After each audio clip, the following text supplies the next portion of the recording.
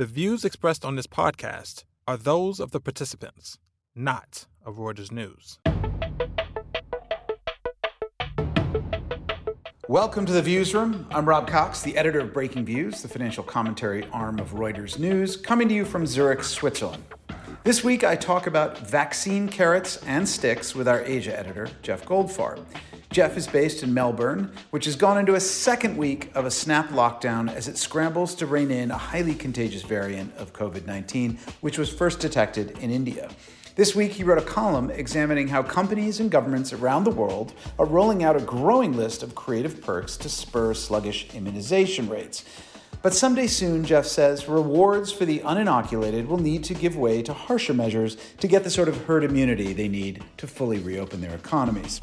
After that, I spoke with Dasha Afanasieva in London about indulgences, not the papal kind, but the sweet treats offered by Krispy Kreme. The donut chain, now owned by European investment group JAB, is returning to the stock market and seeking what Dasha considers to be a gut-busting valuation. Her conclusion, to borrow from The Godfather, is to take the donuts, leave the securities. Give a listen. Jeff, you wrote a piece this week that looked at all the carrots that are being wielded by governments around the world to try to get hesitant people to get vaccinations. This seems to be a global phenomenon. I mean, you talk about some Australian examples because you're in Australia, but it goes way beyond that, no? Yeah, the list is getting pretty long, and the creativity keeps growing. The one that caught my eye here was Qantas. The CEO of Qantas, Alan Joyce, went on TV and said that they were getting ready to roll out some frequent flyer miles and some free trips, and then they were also going to have like 10 mega prizes, like unlimited travel for a whole year for a family. And then there's some other things that have been happening in the region out here in the Asia Pacific region. Hong Kong just threw out there that some top bankers would be able to fly in and out of the city without quarantining for 21 days if they've been vaccinated. And, all of this has been spurred like all over the place, right? I mean, the United States kicked some of this off with some lotteries, state lotteries. Ohio did its Vax-A-Million lottery. And the thing is, they're working. It seems like they're getting people to go out and get vaccinated, which is obviously the most important thing. Of course, I keep wondering if I got vaccinated too quickly.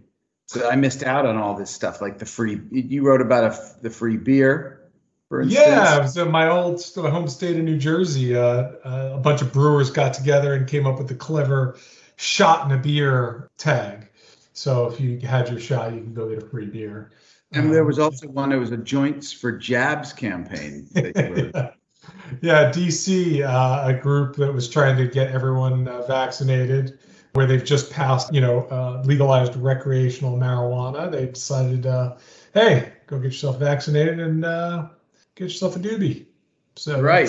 Jabbed and bake. But I mean, there's a really important point to this. Is just until we have the kind of something close to herd immunity, which is like 2/3 or more of the people either having had the virus or gotten the vaccines. But really, all of these opening ups still carry some risk. Yeah, I mean, look, the vaccination rate, some places have been doing great, right? Israel, UK, United States is after a pretty rocky start with the virus, has really ramped up the vaccination rate. But, where I am in Australia, you're at 2% of people fully vaccinated right now, which is like just disastrous and pathetic. Part of it is, but that's not because people are vax hesitant, is it? Or is it just because they haven't had the same urgency? There isn't the same urgency, although, we've had a fresh outbreak of 50 plus cases in Melbourne where I am. And that has all of a sudden people are like, oh, maybe I should go get vaccinated. And so people are being spurred. Yes, the low case rate has been a big sort of factor in why people aren't going out.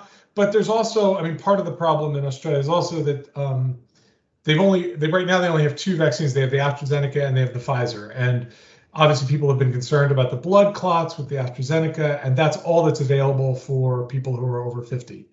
And I think people have been hesitant. I think they've been, even though statistically, obviously, you're more in danger of dying from COVID than you are from the blood clot risk. people are freaked out about it. And I think it's been stopping bigger people. chance. You have a way bigger chance of dying of COVID. It is quite interesting. I mean, I suppose, the fact that that Australia, and you saw this in a few other places, I'm sure, Singapore and other South Korea and other places that were so good at tamping down the infection rates early on. In some ways, now they're lagging behind some of the rest of the developed world, which, of course, like the United States or Italy or other countries that went through extraordinary losses of life, but are now at least moving on and moving forward with vaccinating the people and moving back to traveling and all those kinds of things.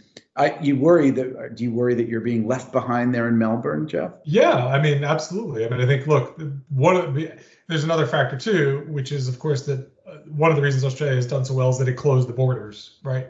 People can't get in or out. So that's a good way to contain the virus and stop citizens from dying, which is great.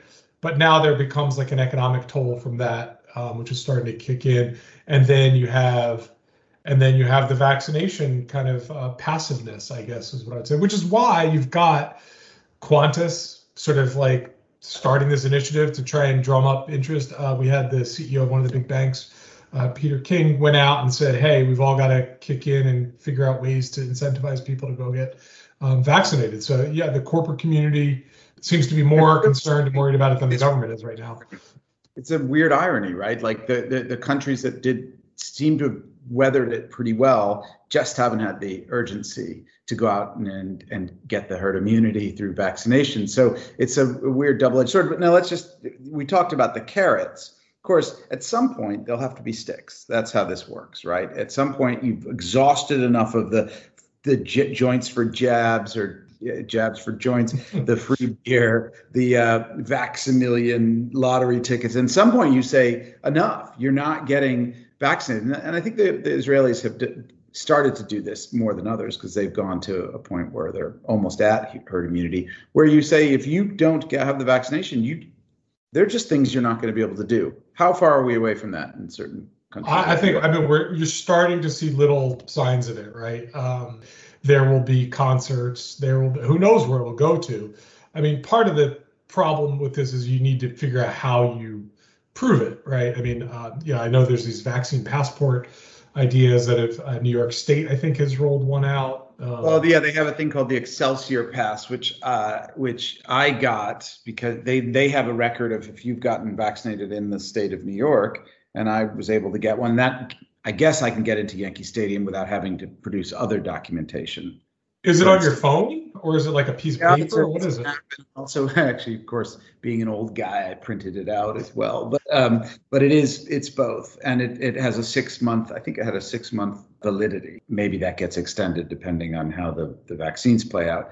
And I was looking recently at buying tickets. I'll be in New York in a couple of weeks to Yankee Stadium, and there was indeed sort of you can buy tickets for those who are vaccinated. Can be in a sort of, I don't know, better seats. I'm not sure it's better seats, but you don't have to observe the same rules. So I guess you can drink beer freely without a mask on. Of course, I mean, it's more about right. So those fun things will be, those sorts of sticks will incentivize some people. The bigger ones are going to be like the workplace, right? What happens when your company says you can't come into the office unless you're vaccinated? And that has happened.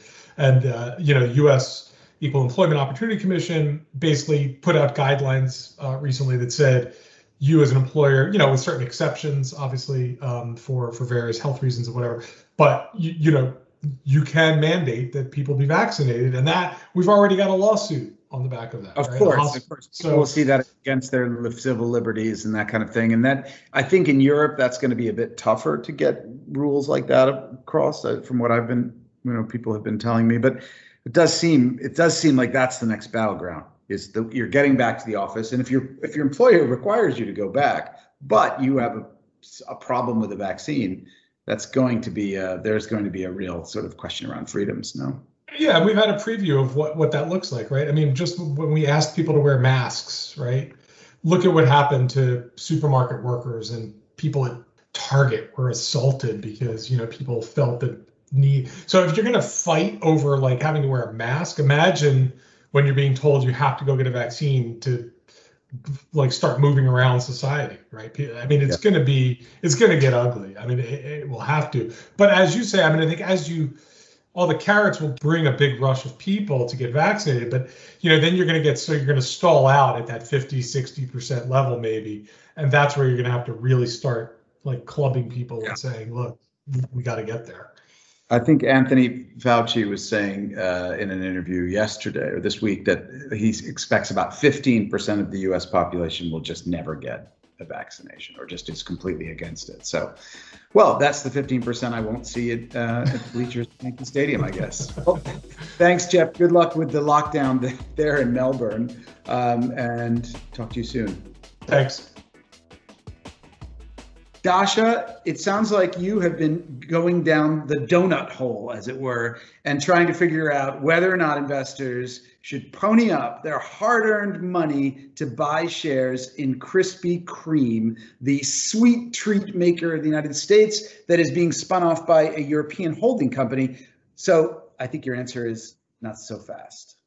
Not so fast. And I think that would be I think that the people wanting to IPO it, i.e. JAB, is taking it public. I think that they are going a little bit fast because the company isn't necessarily ready. They took it over 5 years ago.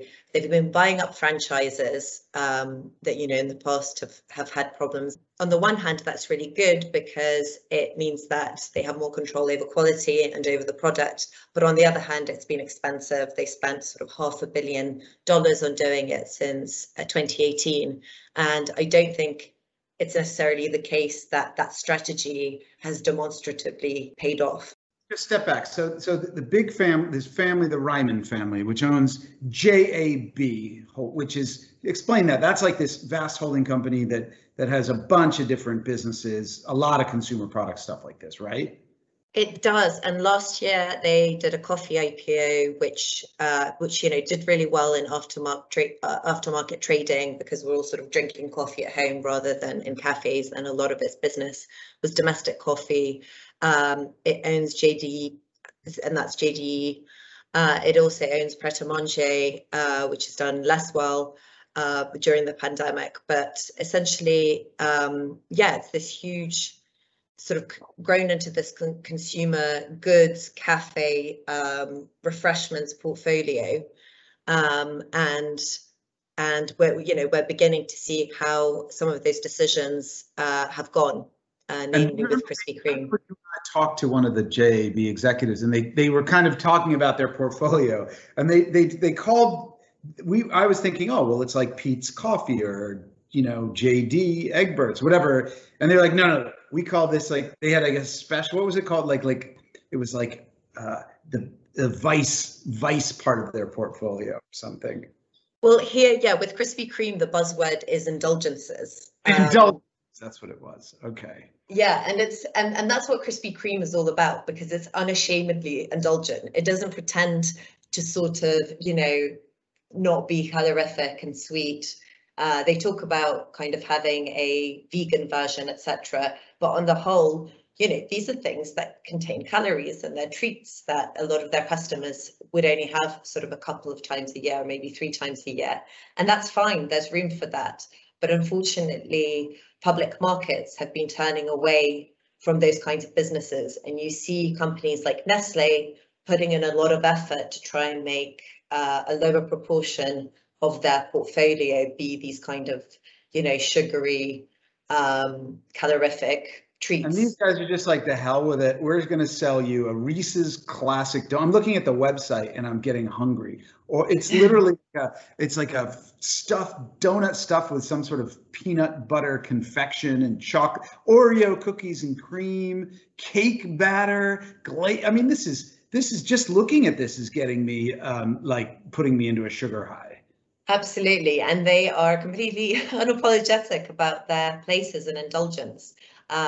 Which is great. Maybe, if they weren't, then we'd be here criticizing them, paying lip service to the health trend. But it's also not necessarily what's in vogue right now. All right, but now the question is whether shareholders are going to feel as indulgent, as it were, as some of these customers of the Reese's Classic Donut. By the way, it's filled with Reese's peanut butter cream, dipped in Hershey's chocolate icing, topped with mini peanut butter chips, and a drizzle of chocolate and Reese's peanut butter sauce. Okay, but so that sort of, that, and the calories? So the most basic donut, so we're not even getting into that, is 200 calories. And I think more dramatically, more than 40% of your maximum recommended daily sugar intake. So that's quite a lot. Well, let's not be too puritanical. We've just been a global pandemic. But okay, let's go to this. Let's go to the numbers. What did you find when you looked at the prospectus for this IPO? Well, Bloomberg reckons the family that's selling it, the Roman family, is seeking possibly a $4 billion valuation. And given that it's EBITDA, and that's adjusted EBITDA, because it's adjusted for all these one-off costs that they had because of acquiring these franchises, you get to around 26 times 2020 adjusted EBITDA, and that's roughly in line with Starbucks, which is fine. But Starbucks is a very different business. It's coffee, it's bigger branches, etc. If you compare it to Hershey, which is in this indulgence space and is sort of criticized for being unhealthy, that trades at around 18 times EBITDA. So that makes the 4 billion valuation look rather pricey.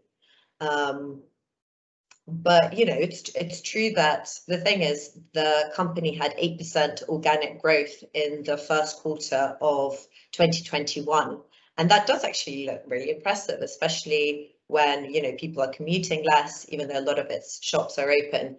But you sort of want there to be another few quarters of this kind of impressive growth for one to be totally convinced that giving up this franchise model and going at it through this, they're also doing multi-channel, like you can order donuts online. You sort of want another few quarters to be super convinced that it's a real goer.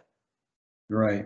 Okay, which is why your conclusion is that sweet-toothed investors may be tempted to take the donut and leave the stock. And I guess that's a reference to the leave the gun, take the cannoli from The Godfather. Is it not? Absolutely. That's exactly it. Well, I'll take the donut and I'll take the cannoli and I'll leave the stock and the gun. Thank you very much. Thanks a lot, Rob. That's our show for the week. Thanks to our producer, Freddie Joyner in New York. Our final thanks go to you, our listeners, for tuning in. Subscribe to the Viewsroom and our sister podcast, The Exchange, on iTunes, Spotify, or wherever you go to get high-quality podcasts. Check us out every day at breakingviews.com. Avita Sun.